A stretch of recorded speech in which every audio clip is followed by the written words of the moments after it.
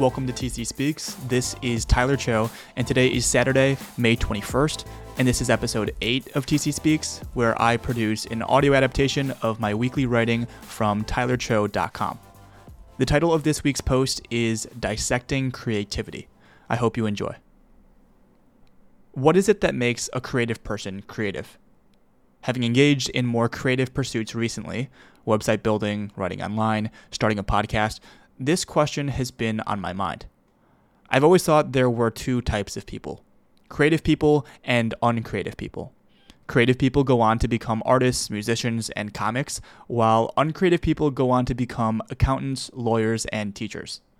But lately I've had second thoughts about this simple framing.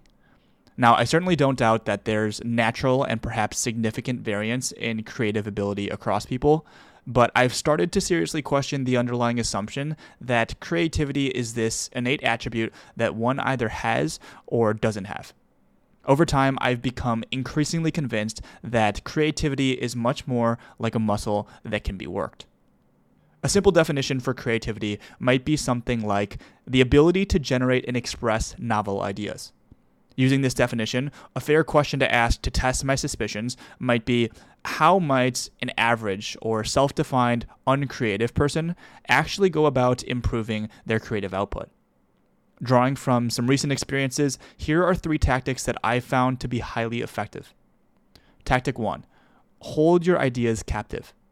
Most people are actually full of ideas. The issue isn't lack of creativity, it's lack of captivity. Ideas are elusive and fleeting.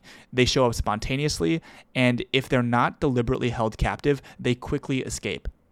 When I first started brainstorming written content to produce, I seriously struggled to come up with material. But over time, I forced myself to write down any and all ideas that randomly sprung to mind, and I found this practice to be powerful. A month ago, I struggled to generate even one topic idea to write about. Today, I have a list of over 50 that continues to grow. Prioritize capturing your ideas. I recently started reading Steven Pressfield's 2002 book, The War of Art, subtitled Break Through the Blocks and Win Your Inner Creative Battles. In it, Pressfield shares an insightful truth about writing. He states, "There's a secret that real writers know that wannabe writers don't. And the secret is this. It's not the writing part that's hard. What's hard is sitting down to write." I found the same to be true with idea generation more broadly. The mind works in unusual ways. When you make a concerted effort to generate ideas, unpredictable thoughts often surface on their own. If you haven't set aside time solely for ideation, don't be so quick to undercut your creative potential. As Woody Allen famously said, 90% of success is just showing up. Tactic 3, don't kill your ideas so quickly. While the emergence of new ideas happens suddenly, actualizing them requires incredible patience. Most people kill their ideas before they've had an opportunity to get off the ground.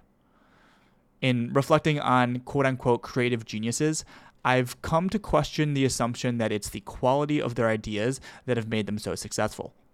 Instead, I'm much more inclined to believe that it's the willingness to work on an idea far longer than others that results in creative achievement. Albert Einstein once said, "It's not that I'm smarter, it's that I stay with problems longer than others." Don't be so quick to reject an idea unless it's had an opportunity to prove itself out. Now, it's quite possible that I'm overweighting my personal experience in assuming that creativity is as flexible as I think it is. But it's interesting. Growing up, creativity was a domain I'd have categorized myself as lacking in. But the more time I spend thinking, acting, and iterating on so-called creative pursuits, the more I surprise myself. Hold your ideas captive, dedicate time for ideation, and give your ideas a runway to prove themselves out. I bet you're more creative than you think. Thanks for tuning into this episode of TC Speaks. To learn more about me or to read the written version of this post, visit tylercho.com.